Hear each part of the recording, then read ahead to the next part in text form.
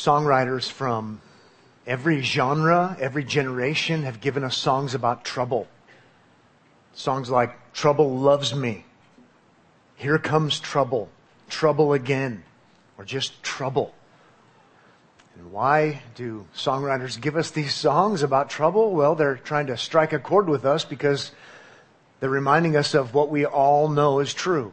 We like our light and fluffy songs about fantasy and about love and about romance and different kinds of pop songs. But since we all know that we live in a troubled world and we live troubled lives, every generation, every genre, every wise songwriter taps into our feelings and our realities and reminds us that trouble is all around us.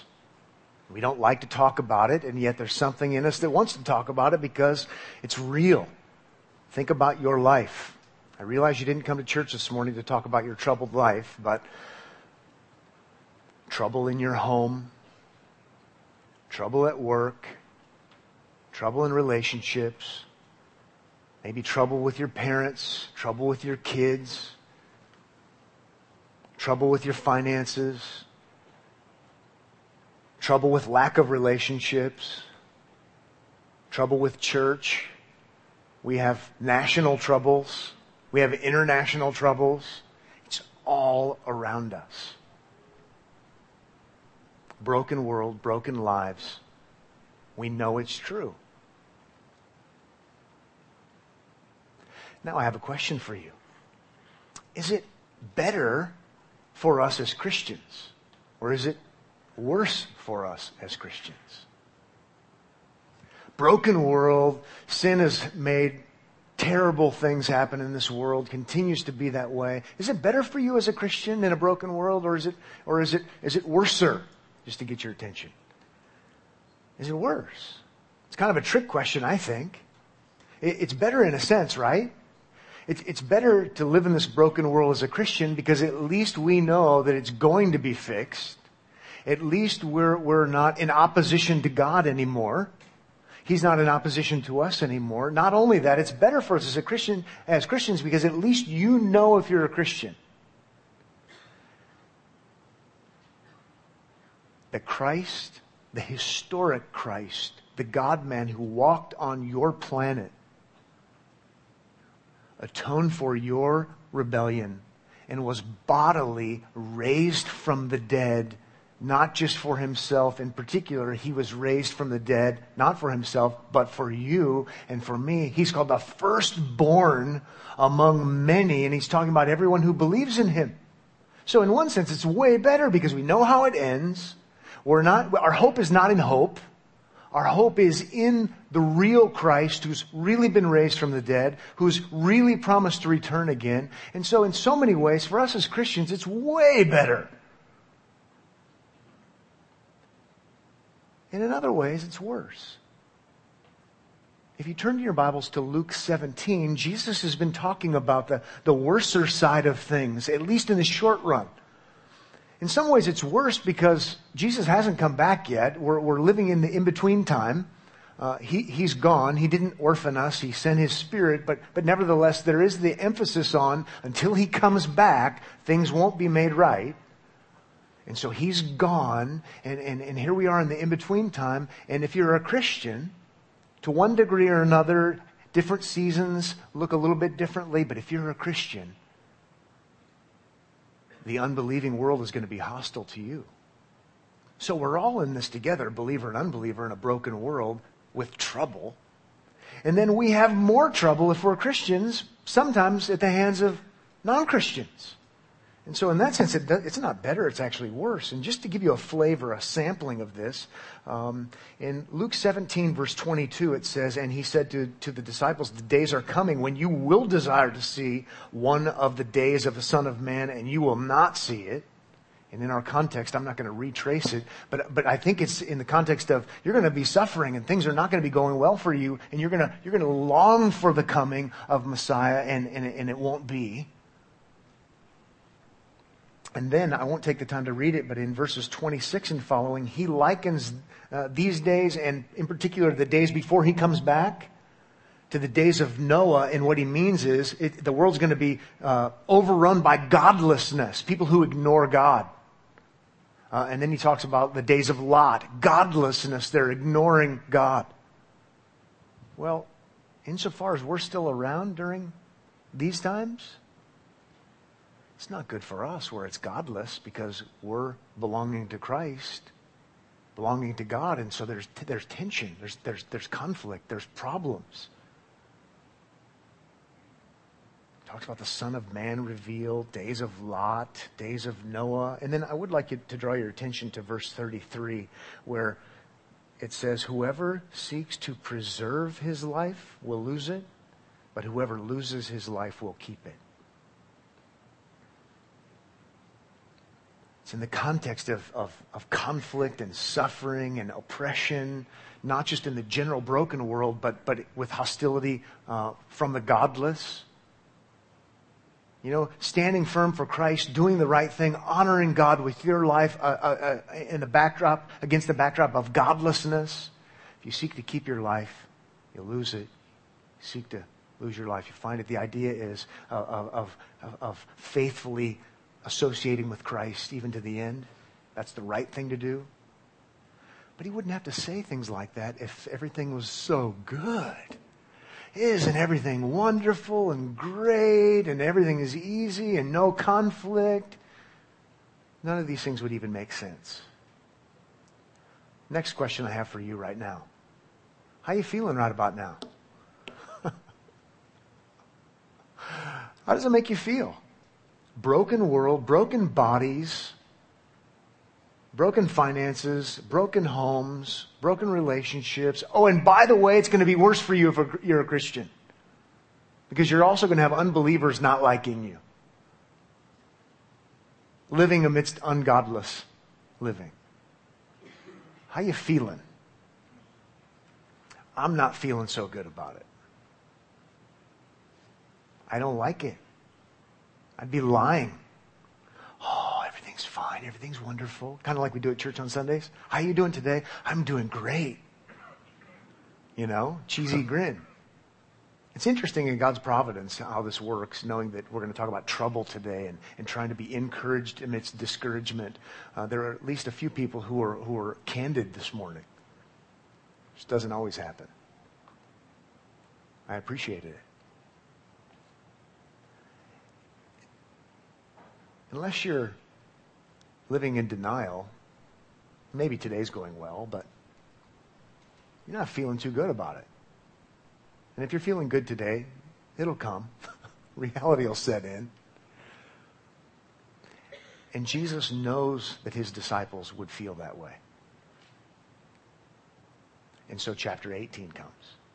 And so this morning we're going to be in the gospel according to Luke, the gospel of Jesus according to Luke. It was just, we just saw in chapter 17, conflict coming, difficulty coming, be steadfast, broken world, conflict from unbelievers. And he knows his disciples are going to feel badly, discouraged, down, depressed, frustrated.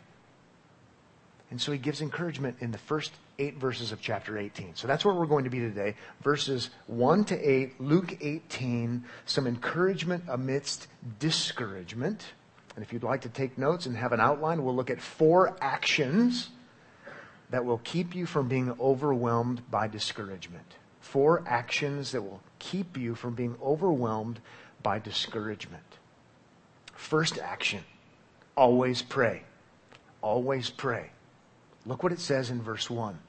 And he told them a parable. Remember, after telling them kind of the bad news, he told them a parable to the effect that they ought always to pray and not lose heart.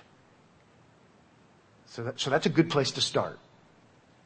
He knows what he tells them are going to lead to them having burdens, right? And heavy-heartedness, and maybe want to lose heart and say, if God loves us, why would this be the case? And why is my life so messed up? And why are things so difficult? And why this conflict? And why that conflict? And I give up. So he says, the parable is going to come. And the gist of it, so we can jump ahead, the gist of it is, always pray. And always pray so you don't lose heart. That's a good place to start. Now, we're going to talk more about the details, but I just want to isolate just that for now. Always pray.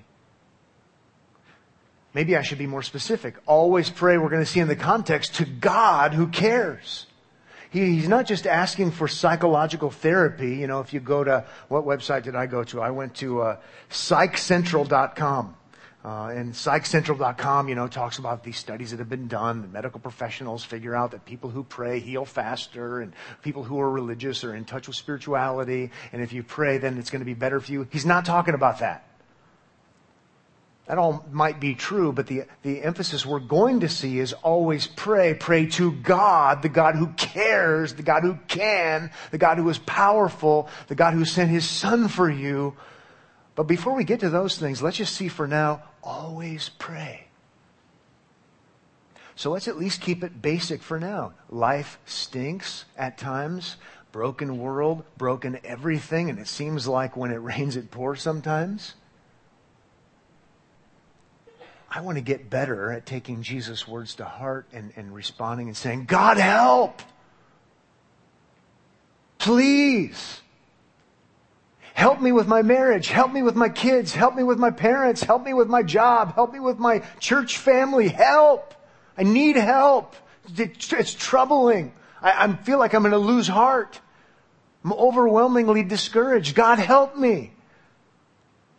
I liked it that we read a desperate psalm this morning. And maybe it would help us to read desperate psalms so that we at least get used to the fact that prayer isn't always so nice and neat. And now I lay me down to sleep. I pray the Lord my soul do keep. I'm not saying there's anything wrong with formal kind of praying. But when you read the Psalms, you get this sense of, it's not so nice and neat. Sometimes it's just, God help me, and God why? And I'm confused, and I know who you are, and I long for you to act. So that you don't lose heart, because you're going to want to lose heart. Always pray. God help. Please. We got to start there. We got to start there. I like the one another's in the Bible, and I might need to say, hey, could you help me? I've got a burden. Can you help me bear this burden? And there's a place for that. That's just not what Jesus is talking about here. And maybe sometimes that's all we do to try to not lose heart. Whereas we can call out to God, always be praying. Always be praying. Specifically, prayer to God. And we're going to see that as we move on. I just wanted to isolate it before we moved on to the next. And really, in a sense, the isolation is artificial, but I at least want to just camp on that for a moment. Let's move to a second action that will keep you from being overwhelmed by discouragement. Learn from unlikely sources. Learn from unlikely sources. And now we get into the parable. Verse 2. He said, in a certain city there was a judge who neither feared God nor respected man. And there was a widow in that city who kept coming to him and saying, give me justice, or give me fairness, give me equity against my adversary. Verse 4 says, for a while he refused. The unjust judge refused. But afterward he said to himself, though I neither fear God nor respect man, yet because this widow keeps bothering me, I will give her justice, so that she will not beat me down by her continual coming. Piece of work, right? Total piece of work. He's a judge. He's supposed to stand for justice. He's an unjust judge, contradiction in terms. And here's someone who has a need, apparently from what's going to happen, a legitimate gripe, if you will. There's been a legitimate legal violation, and he won't have anything to do with it. But eventually he does, because he's tired of getting pestered. And you just roll your eyes and say, what a joker. This is terrible. I would never be able to learn anything from an unjust judge. Let's keep going. Verse 6. And the Lord said, hear what the unrighteous judge says. Really? Of all people? Verse 7. And will not God, the idea is, who's so very different, He's not saying God is the unjust judge. He's so very different. Will not God, verse 7, give justice to his elect who cry to him day and night? Will he delay long over them? I tell you, he will give justice to them speedily. It's pretty simple to understand what he's saying, right? Here's this unjust judge, this total piece of work guy who doesn't do the right thing until he's just bothered so much that he'll do the right thing. And then he says, now you disciples, you believers who belong to God through me. He's right. He's saying this to Christians like us. Surely, if you cry out to God day and night in your desperation, God, who you belong to by virtue of his plan and purpose, he even says elect, we'll get to that in a little while, he'll hear you. He'll act. So we learn from an unlikely source. In this case, the needy, begging, desperate woman and the bad guy judge who eventually gives in. God isn't the bad guy judge who eventually gives in. He loves you and cares for you, and you belong to him. Ask. Back to the prayer emphasis. When your life is rotten and your circumstances are terrible, always pray. Always pray to God who you know about, who is powerful, who cares, who is fair, who does provide. This is a super simple message. It's just hard to do.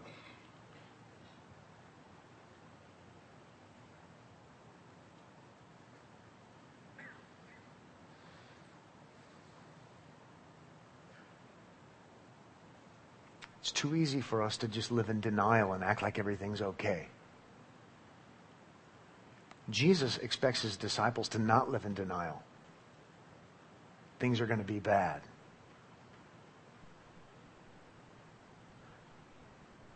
So you ask, and you keep asking. Day and night you ask, but you ask knowing that God cares. Knowing that he will help. It doesn't mean he's going to help the way you think he should help. It doesn't mean he's going to help on your time frame. But the idea is he's going to help you. Absolutely he's going to help you.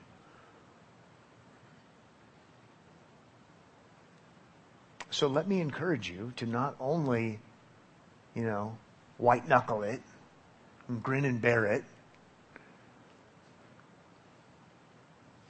Cry out to God.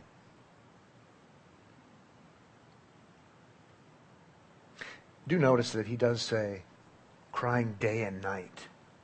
So again, he teaches that God will help, but with the crying day and night, apparently he may not help when you think the help should arrive. Or in the way you think it should arrive. Or you just say one time, God, here's what I want. And it'd be done. I just wrote down a quick list. God, help me with my job or lack of. God, help me with my friends or lack of. God, help me with my enemies. God, help me with my money or lack of. God, help me with my spouse or lack of. God, help me with my kids or lack of. God, help me with my parents or lack of. God, help me with my boss. God, help me with church members. God, help me with divisive people. God, help me. God, help me. God, help me. If you're in touch with reality at all, you see it's a troubled place.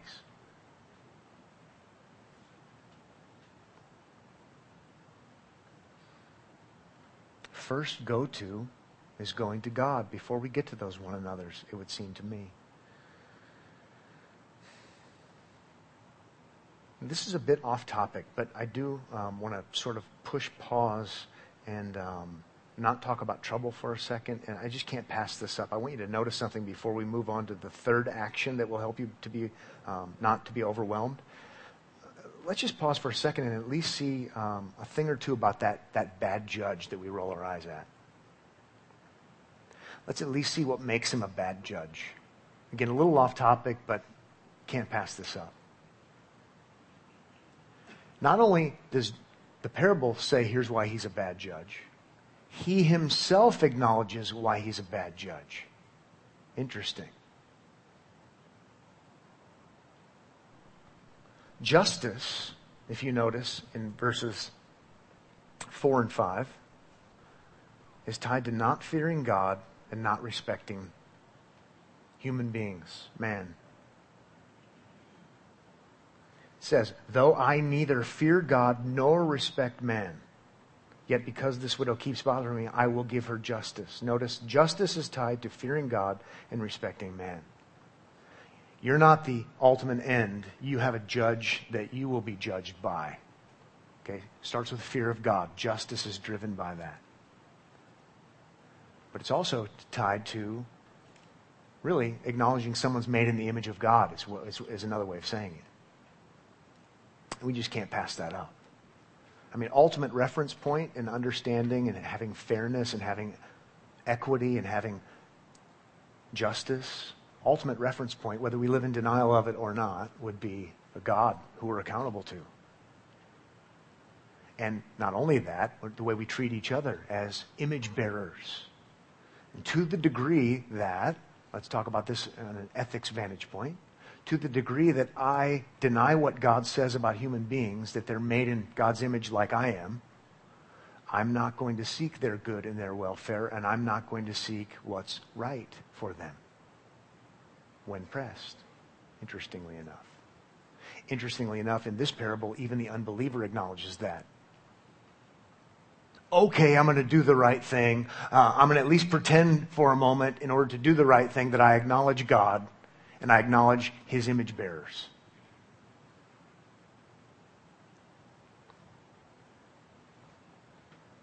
Okay, let's move on. Back to the script. Back to what we need to get back to. The third action that'll help us from being overwhelmed by discouragement. Number 3, learn from the elective purposes of God. Learn from the elective purposes of God. We've already covered this, but I've got to isolate it because it's overlooked. This is another unlikely place to turn. Okay, my life is bad and things are bad and circumstances are bad and people are opposing me for Christian reasons and for other reasons and life stinks and all that kind of stuff. And what do we say to each other? Well, Jesus says, remember the doctrine of election. You know, that's like more terrifying for lots of church members than going to a haunted house on Halloween last Friday night. He said election in church? It's meant to be comforting. Oh, Pastor, please, would you please quote Jesus for me today because my life is falling apart? Pastor, please, would you please preach a sermon on predestination and election? That would be the idea. Help me to get through my troubled times when things don't seem to look like God is for me. Because my circumstances are in the toilet. Well, isn't that interesting? Verse 7. And will not God give justice to his elect, to his chosen, who cry to him day and night? And what's the implied answer? Of course he will. Absolutely. Of course. And he's assuming they absolutely, no matter what, believe in the doctrine of election. No controversy there. How could anybody be saved apart from it? And he's drawing upon that theology of it to encourage them. My life looks like God doesn't care. Well, yeah, it's in a broken world and Christ hasn't returned yet. But you know what you can cling to? You can cling to the fact that surely God will give to his elect what is good for them. You say, oh, yeah. That transcends my circumstances as I can see them. Not only that, in Ephesians chapter 1, you've got God choosing us before the foundation of the world, and then it ties in with its friend complementary doctrine, the doctrine of predestination. That's like a double whammy, scary, terrifying, just after Halloween, double whammy. No. Predestination, what does that mean? Well, I went to public school. I can tell you. Destination predetermined ahead of time. I'm a genius. It's amazing. If that is true, then tractor beam, salvation, doctrine, sanctification, glorification, it's going to happen. So when Pat Abendroth's life looks like it's a shambles, which happens too often, what a glorious, great, grand reality. God will surely provide for and take care of His elect. Destination secured. Romans chapter 8, right? By the way, the Apostle Paul got this. Romans 8:33, our same word. Who shall bring any charge against God's elect? Implied answer is nobody. So, when your life is causing you to want to lose heart, you pray. You pray to the God who cares. You pray to the God who elects. Surely He's going to provide. Surely He's going to do that. And what's amazing in Romans chapter 8 is it's all developed as nothing will separate us from the love of God that is in Christ Jesus. It's tied to this elect idea. In the Bible, election and predestination are not boastful things because all of us deserve condemnation. But to think that God does this is meant to be something you can draw upon for getting through the hard times. God saves from beginning to end. It's an unlikely place to turn in your desperate times. But it's what Jesus says. Amidst the swelling and surging of my troubles, I want to pray. I want to pray to a God who elects. Nothing will be able to separate us from His love. That sustains us. It helps us. It's the God to whom we pray. That's why we say theology matters. Don't you like this? Maybe not. Let's not take a vote.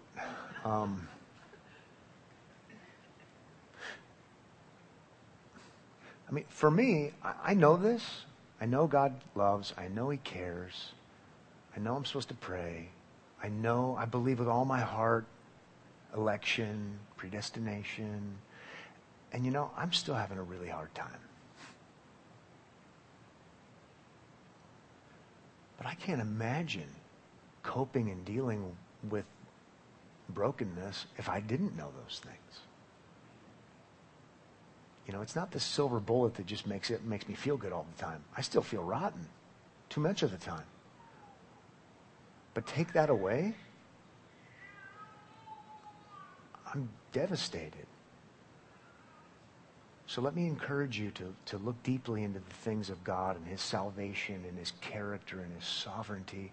And I'm not saying it's going to make your life, cheesy grin all the time. Everything's fine, my life is perfect. I'm not saying that. But I am saying that these things are given to us because they're true, but they're given to us to draw upon it and to say, who is God? He's the God who cares. He's the God who elects, and He's the God who does all these things perfectly in Christ. And so I'm going to say, God, help me. Surely won't that God take care of His elect? Yeah, the answer Jesus is assuming is what? Absolutely He will. Absolutely He will. Now, one puzzling thing about this that I don't understand, and some things in the Bible are easier to understand than others. Back to verse 7. Will He delay long over them? Will He delay long over them, His elect? Well, we know He only has good for His elect, but will He delay long over them? And the implied answer is no. But then verse 8 says, I tell you, He will give justice to them speedily. That's why the implied answer is no. And I have to just say to you, I don't really know how that works. I can't remember how many different views are listed in one of the better commentaries. Too many. And it's part of this complicated reality, from our perspective at least, when we read the New Testament. between what has been secured for us in Christ and is a done deal, and yet we long for and we wait for Christ's return, and no matter what, things practically, functionally, experientially, that's the word I was looking for, are not going to become all that they will be until he comes back. And it ends up being complicated from our perspective. So it says, since it says it'll be speedily done, and I agree, I think that's true. I just don't know exactly how that looks, because I'm still waiting for him to return. And so some would say, well, when he does come, it'll happen fast. That's nice and neat, but it doesn't make that much sense to me. That might be the idea. But it seems the intent is more along the lines of this should comfort you. He'll answer you, and he'll answer you quickly. And yet, in our context, you've got conflict in chapter 17. So much conflict that you'll be waiting for the Son of Man to return. You'll want it to happen, but it won't be happening yet. And then even in our chapter, it's day and night asking. Well, if speedily means if I just ask one time, it's done, my problem is taken care of, then why would I have to ask day and night? And I'm just being honest with you, saying it's a little bit complicated as to what Jesus means. But what I do know is it will work out good. God is not like the unjust judge. He does care for his elect. And he will respond, and he responds, it says speedily. If we want to cheat and go to other passages in the Bible, which isn't really cheating, maybe the idea is along the lines of what Peter says regarding God's timing as it relates to the return of Christ. I don't know for sure. 2 Peter chapter 3, verse 8 says, "But do not overlook this one fact, beloved, that with the Lord one day is as 1,000 years, and 1,000 years as one day. The Lord is not slow to fulfill his promise, as some count slowness, but is patient toward you, not wishing that any should perish, but that all should reach repentance." I'm just not sure. But I do know that God cares. And he cares uniquely and specially for his elect. And so I'm going to cry out to him for help day and night, knowing that it will all end well, knowing that he cares, knowing that he answers. It might just not be the answer I want when I want it.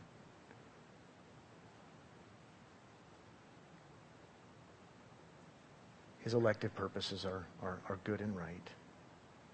And then finally, number 4, fourth action that will keep you from, or help you to keep from being overwhelmed by discouragement in a discouraging world.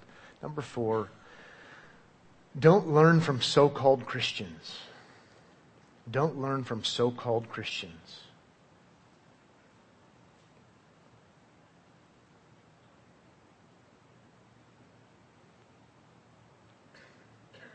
Verse 8 ends with saying, nevertheless. He said all these good things about his elect. He said all these good things about God caring and taking care of. But in a second coming, return of Christ kind of context, nevertheless, when the Son of Man, Jesus speaking of himself as the Messiah, when the Son of Man comes, will he find faith on earth? Rhetorical question. Bent toward the negative, right? Here's what's true and promised to the elect of God, so pray and draw upon that, disciples. But I do need to say this. When the Son of Man returns, will he find faith on earth? Suggesting that there'll be a whole lot of unbelief.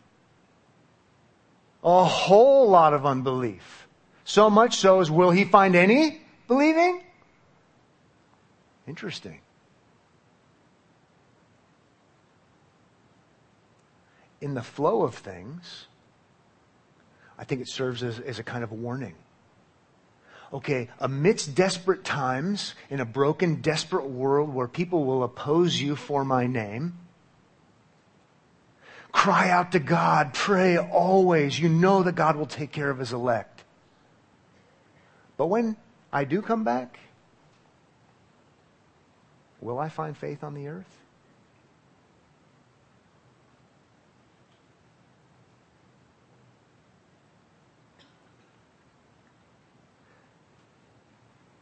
maybe a lot of professing Christians even,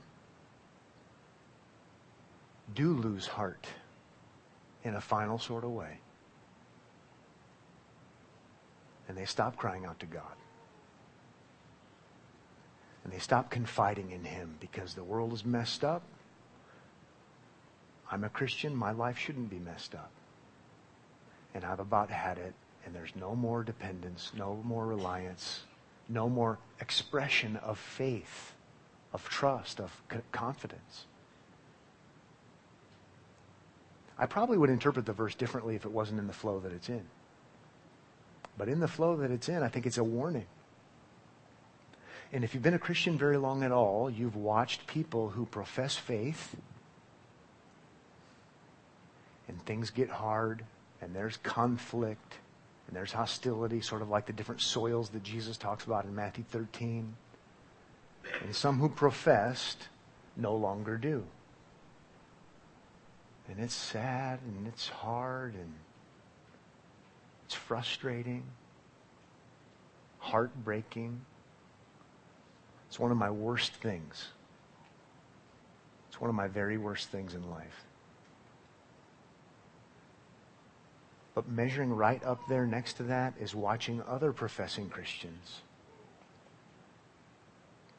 follow them in their discouragement, or getting all wrapped up in their unbelief, really, is what it is. We have to remember, broken world, broken lives, frustration, conflict, personally, interpersonally, in the church, out of the church, nationally, internationally, broken bodies. This is not the kingdom. Even though we belong to the coming kingdom, even though we're in Christ and it's all ours, if you've believed in Jesus because somebody told you now your life is going to be all together, and now you're going to be healthy, and now you're not going to have problems anymore, and now all your relationships will be good, they didn't tell you the truth. You will be good with God.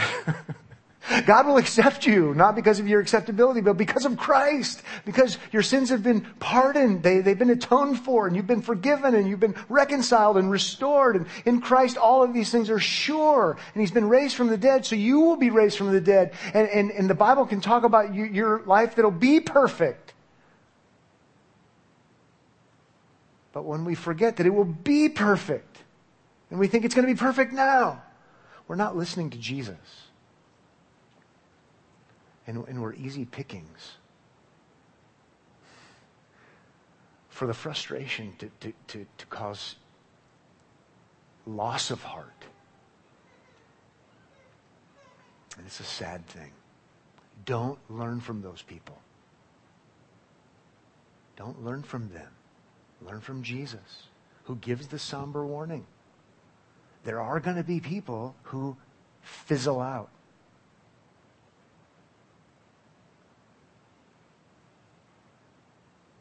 Will the Son of Man find faith on the earth? Well, see, I just gave you more trouble. In a sense, Jesus just gave you more trouble. We talked about trouble with finances, trouble. Now it's even more troubling. Me watching people who've influenced my life. Me watching people who've served in Christian ministry. Me watching people you add to the list, and then they stop crying out to God and they stop trusting God. And sure, I know 1 John 2:19, those who went out from us were never really of us. I know that. But it still makes it really hard. If it wasn't really hard, I think there would be something wrong. So life is even more complicated. I hear somebody will tell me, oh, I saw so-and-so, and I talked to so-and-so, somebody I know or used to know, and and all they're off the deep end. And that can get the best of us. It can get the best of me. And sure, I'm going to pretend like it's water off a duck's back and no big deal, and this is devastating.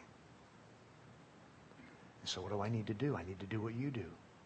God, help me. God, help me. And I'm crying out to you not as a desperate person who is trying to get through to an unjust judge. I'm crying out to you as a desperate person, and you call me your elect in Christ. So with a certain amount of confidence. In so many ways, I have to say, I am more encouraged and thrilled than ever before. I can honestly say, if I could say it, I can honestly say in my whole life about Christ and what he's done, and understanding that and understanding its complexity and its simplicity, and more thrilled than ever before in my whole life. With a lie detector test. Did they put it here? I don't know where they put it. But in other ways, and maybe it's the season, maybe it's being a Christian longer, maybe it's just, whatever. In other ways, I'm more discouraged than ever. I'm like, this is terrible.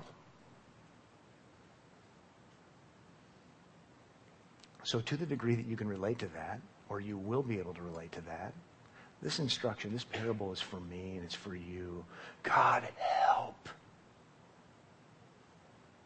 Because I know you care. I know you're in charge. So much so you even elect.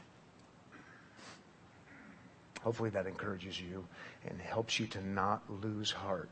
Do not lose heart is the emphasis of what he's getting at.